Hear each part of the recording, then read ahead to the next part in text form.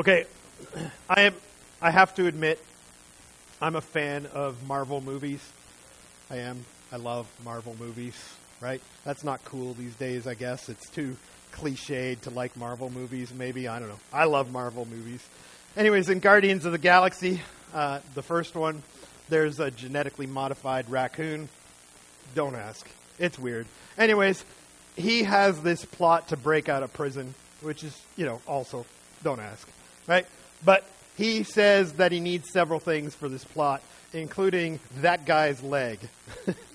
And so he has an artificial leg, and so one of the guys goes to get the leg, and then he says, "No, I didn't need it. It was just funny." What did he look like when he took his leg? Anyways, so I won't take any of your body parts, I promise. But I would like to ask you some questions, because we are continuing on in our series about cultivating courage. We're on, part 4 today? Part 3? What did I say? Part 4, yes.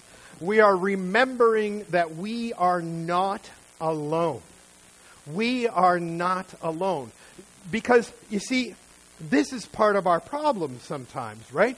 Is when we are asked to do something courageous, whether it is by God or whether it is just through the moral and ethical sense that God has given us, or whether we've been working it through with our family and friends and we know what the right thing to do is, when we are asked to do something courageous, we need to remember several things. We need to do several things, right? Remember last week we talked about our Ebenezers, which were what?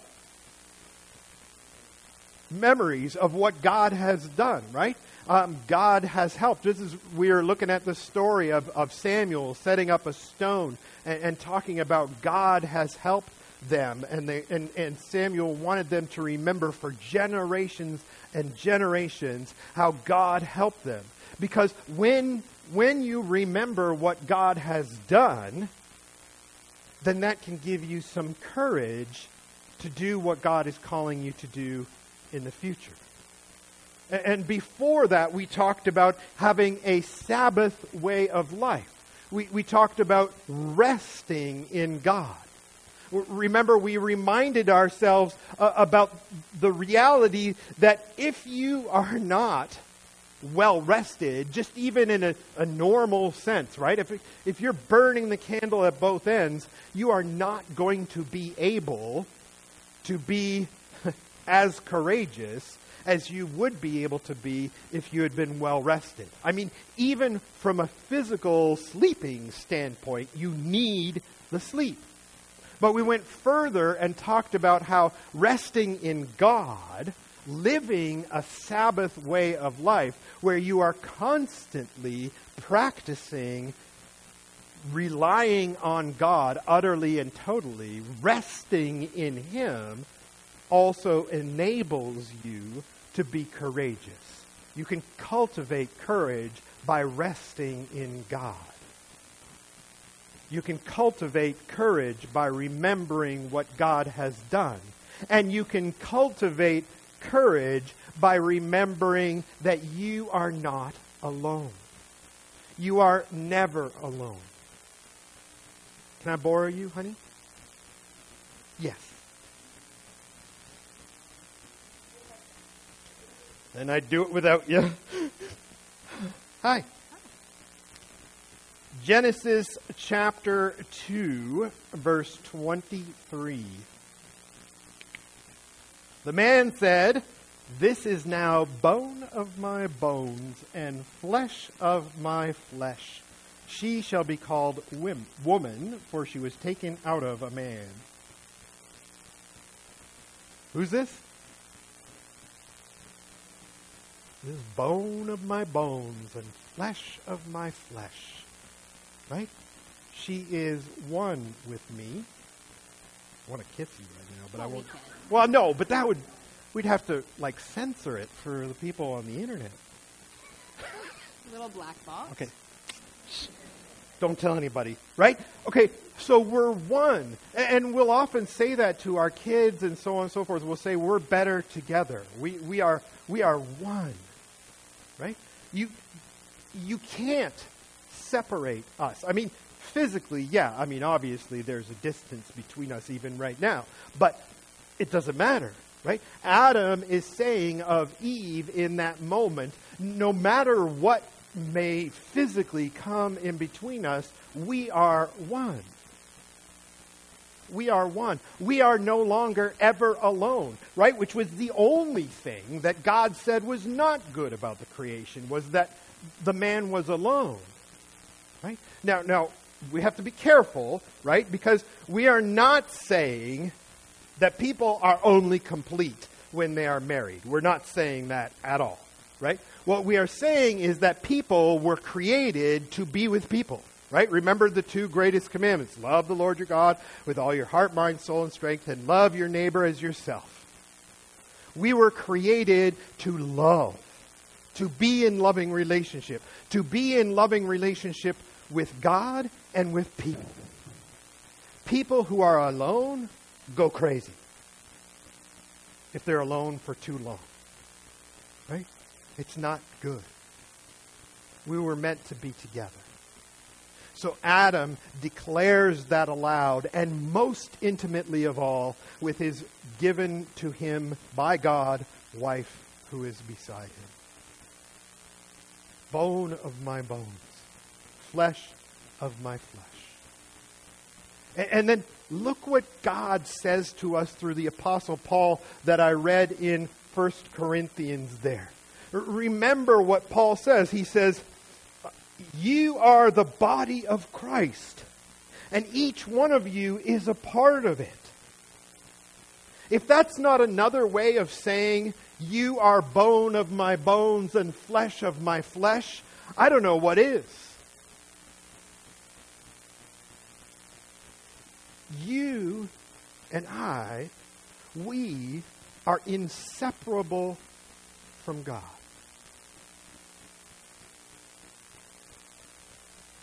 Which brings us to our official passage for the morning. Official passage is from Matthew chapter 28, verse 16 to 20. And this should be very familiar to all of us, right? This should be very familiar to all of us. Then the 11 disciples went to Galilee to the mountain where Jesus had told them to go. When they saw him, that is Jesus, of course, they worshipped him, but some doubted. Then Jesus came to them and said, all authority in heaven and on earth has been given to me. Therefore, go and make disciples of all nations, baptizing them in the name of the Father and of the Son and of the Holy Spirit, and teaching them to obey everything I have commanded you.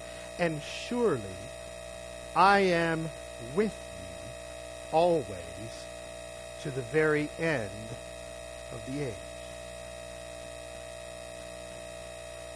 Sorry, how long is Jesus going to be with us? Always. Very end of the age.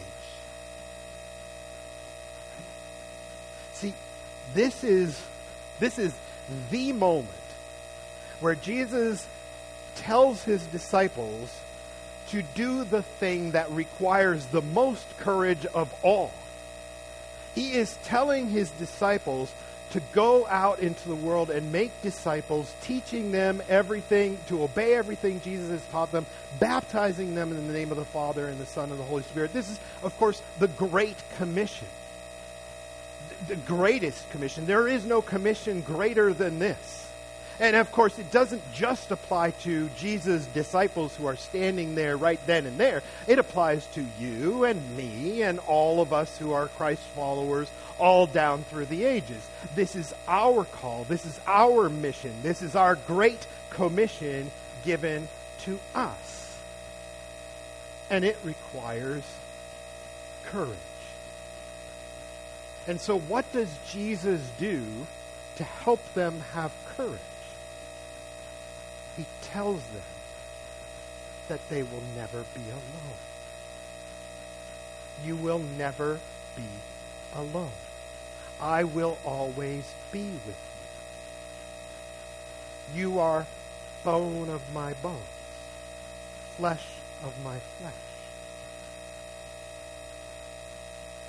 I know we've talked about it before, but that verse 19 is, of course, interesting, right? It says, therefore go, right? Jesus has been given all authority in heaven and on earth, right? And our translation, the NIV, says, therefore go and make disciples of all nations. But the better translation is therefore, as you're going, make disciples of all nations. Right? It is not something necessarily where we are called to stop doing whatever it is that we are doing in all its ways, except for the sinful bad stuff, of course. We are to make these disciples as we're going about our lives, doing whatever it is God calls us to do. It is an ongoing action with no ending. We are called to always be going and making disciples of all nations. I almost feel like asking, how many disciples have you made this week? Right? But I know that could be an uncomfortable and really a difficult question to answer, because who really knows? Right? I talked with a lot of people this week. Are they my disciples? Are they disciples of Jesus? Yeah, I think they are. I didn't make them disciples of Jesus. I don't know. Maybe God used me, hopefully. But it's a little bit vague sometimes. But it can also be a little uncomfortable, right? Because it's sometimes a lot safer. It's a lot safer. It feels a lot safer to just sort of keep my mouth shut about that. To not try to make disciples. I mean, if it happens, great, thank you, God, yay, wonderful. But I don't want to bother people. I know some people are really hostile about faith and religious stuff, and I don't want to face that or confront that. I don't know what words to say. I'm not a professional. I'm not a missionary in the sense of like the weavers who are working in Papua New Guinea, and I'm not a pastor, and I'm not even maybe an elder or deacon. I don't know what to say, or I don't even know what it really means to make a disciple. Because I hear people talking about, well, you have to, spread the gospel wherever you can, and whenever possible, don't use words. That's a saying that goes around, right? You make disciples by serving people, by being Christ-like to them. And that's true. It's also true that you need to use words, and it can get confusing. But this is who we are.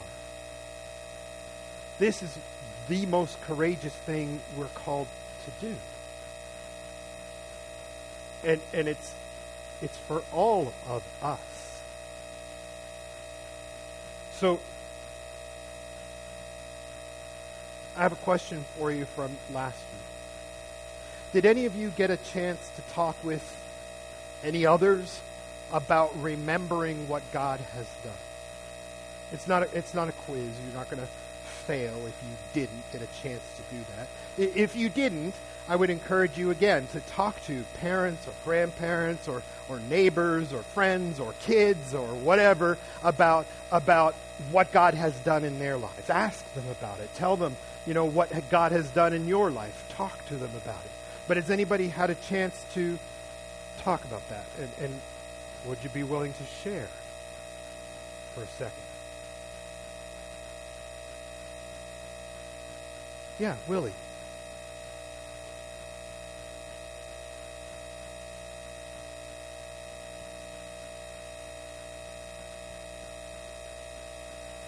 Wonderful. Yeah.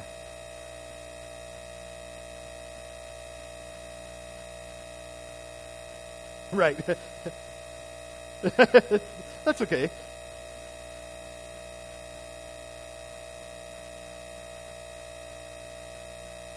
Yeah. Thank you, Willie. So Willie shared that she talked to a couple people after the service. One who talked about how God had relieved this person of their anxieties after they cried out to God, right? That's wonderful. And another who felt that they didn't have physical Ebenezers necessarily, but God had planted those things in their heart so deeply that they could never forget the things that God had done, which is the most important place for your Ebenezers anyways. So that's fine, right? Anybody else?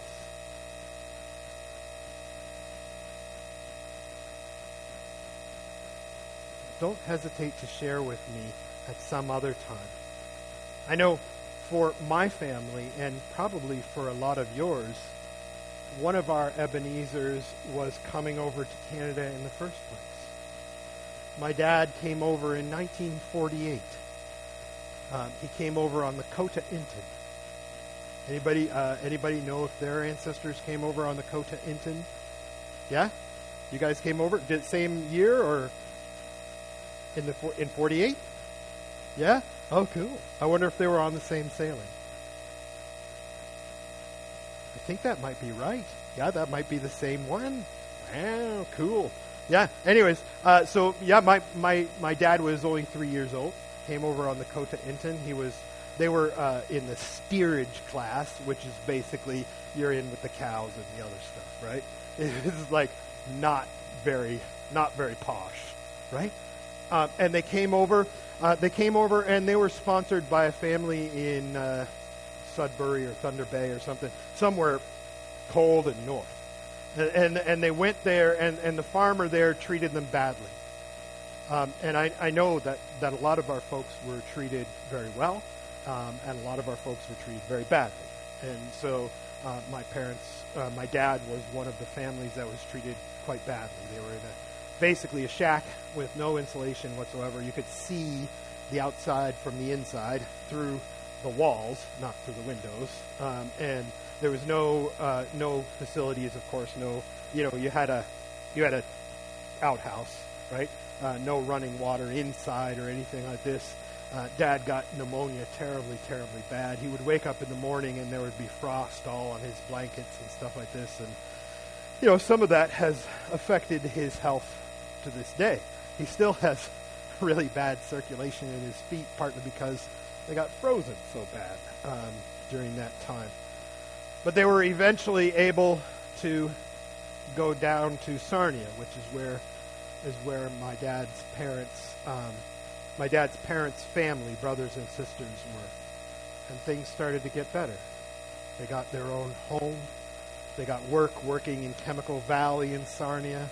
They built together with the rest of the community the church, Christian school. My dad was one of the first students of the Christian school in Sarnia. They grew up. My dad was able to go to university. Can you imagine? Right? And some of you know, right? Some of you know. Going from a little tiny shack in the middle of nowhere with no heat and no water to your son, that same son who got pneumonia so bad, being able to go to university and become a mechanical engineer. And Dad was able to, get a job as a teacher after a while. Did that for like 40 years or something like this. And so his Ebenezers are there all through his life. And same with my mom, and same with lots of your parents and your grandparents. And so too with this. Our Ebenezers and our Sabbath way of life hopefully combine to remind us that we are never alone.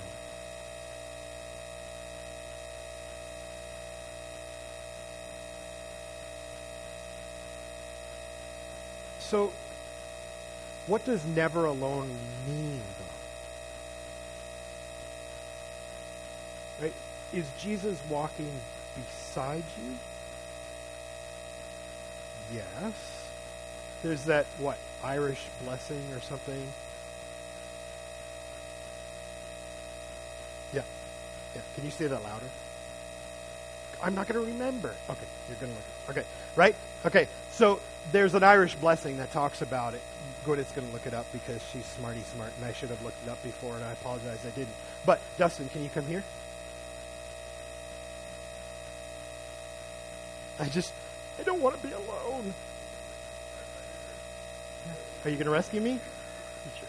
Yeah? Okay, so Dustin is with me, right? But he's not with me in the same way that Jesus is with me. Right? What's up here? Hopefully. Bep?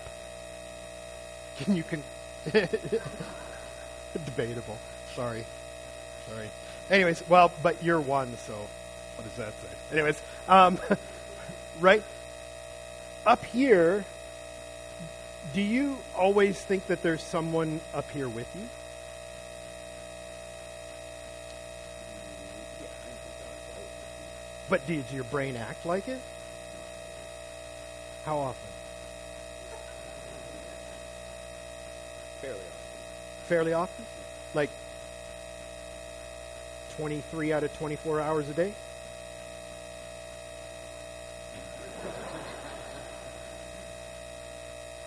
I know that God is with me often, but sometimes I have to make a conscious decision to believe that. Yeah. Me too. Right? Often, I feel like this is my private space. Right? And I bet you do too. That this is my private space. And sometimes I like that because sometimes the things that go on here aren't all that great.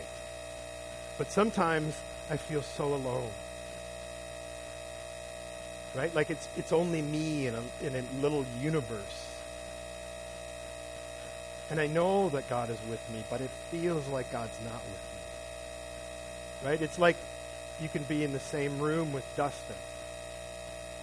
And you know he's there, but maybe because of your heart, or maybe because of what's going on in your head, maybe because you're sad or lonely, or maybe because you don't think he would understand, or maybe because you think Dustin's way too cool to ever like me, or I don't know what. I'm not joking. He's just so cool, right? I don't know what it is, but you feel like you're alone in the room anyways. And maybe you feel like that's the way it is with God. That you're alone. But it's not the way it is with God. How does that blessing go?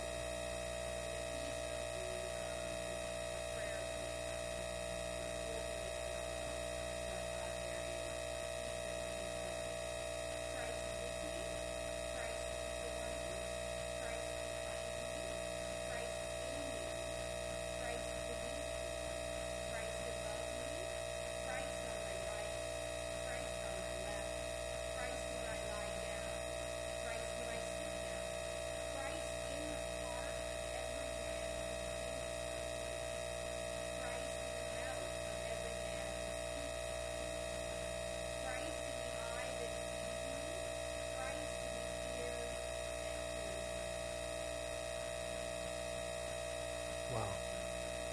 Gotta love St. Patrick. Right? What an insight. You know, those times, maybe they're rare in your life. Probably. Thank you. You can sit down. Thank you. Yeah, you stood by me. Yay. Right? You remember, maybe you haven't experienced these times very often, or maybe never, but there are times in your life when you feel such joy, such wonder. Maybe it was at the birth of your child. Maybe it was when you got married. Maybe it was when your kid did profession of faith. Maybe it was when you graduated from school of some kind, or I don't know, whatever it is. But those times when it's like you're floating, right? You are so happy. Your feet don't touch the ground practically, right? And this is what that blessing kind of invokes for me. This idea that Christ is around me and within me and in the voice and the faces of those near me and in the presence of the world itself, in the beauty of the sunrise and the sunset, when I am sleeping, when I am waking, everywhere, always, God is with me. I am never alone.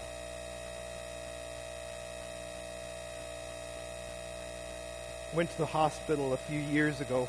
And I was praying for somebody who was in the hospital, and there was a young woman outside of that hospital room sitting in a chair, and I don't know, there was something about the expression on their face, their posture, or something, and I said, "Hey, are you okay?"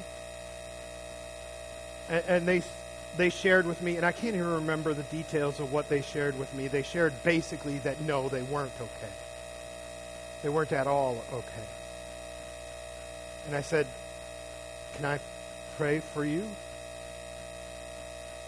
And they said, "No." I said, "No, I don't believe in God. And even if I did, I wouldn't want to talk to him right now."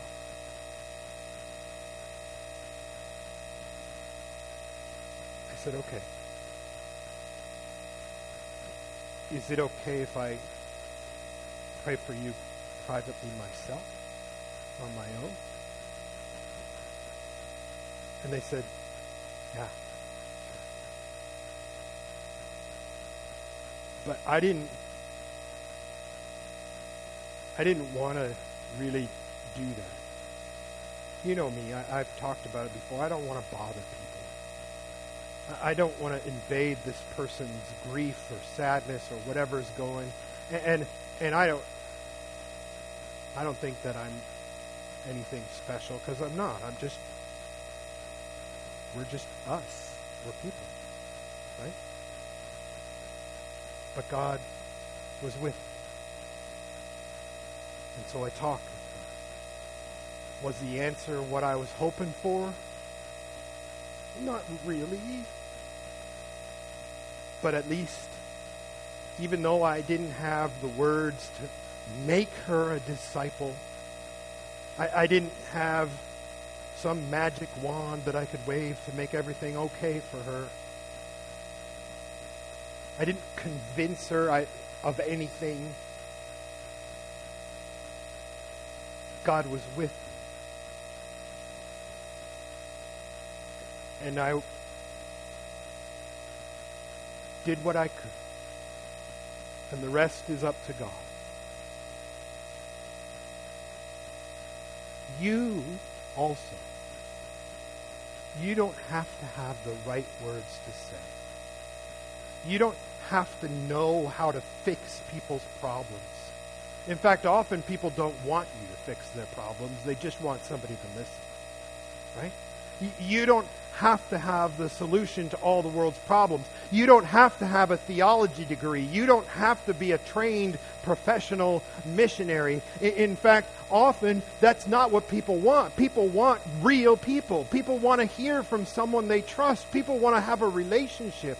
Right? I talk with you often, and so often I am so grateful that you, each and every one of you, as far as I know, you try to live lives that are real. I don't think I know any of you that are really trying to put on a facade of perfection. If you are, maybe we can talk about that. Right? You seek to be real people. And you do talk with your neighbors in whatever ways you can. And maybe it's not the speech of Martin Luther King Jr. expressing his dream that people would be one. But you bring over a casserole. Or you say, "Can I pray for you?" Or you humbly listen to their struggles and go, "Wow, I don't know what to say. I love you." And you can do that in part because God is with you. In whole, really, because God is with you. And the more we grab on to that reality, the more we remember our Ebenezers, the more we live a Sabbath way of life, the more we internalize the reality that Christ is with us in every sense of the word, the more we can courageously make disciples. Let's pray. God in heaven, we feel sometimes so alone. We feel sometimes so weak and so insufficient. Thank you, oh God, that you remind us that in our weakness your strength is made complete. Thank you that you remind us that we are now bone of your bones, flesh of your flesh, that we are not alone, that you have commissioned us with a great task, and you have given us the courage to do it by always being with us. Lord, please help us. Help us this week and every week hereafter to cultivate the courage that you give, that you offer. May we remember to rest in you. May we remember what you have done for us in the past. And may we remember that you never leave us alone, that we are always with you, that you are always with us. And in doing so, oh God, may we love you with all our heart, mind, soul, and strength. And may we love our neighbor as ourselves, sharing with them the best of the good news that you are God with us, drawing us into your family, healing us from our diseases, bringing salvation to all who will receive. And may we share that good news with joy and humility and love. In Jesus' name we pray. Amen.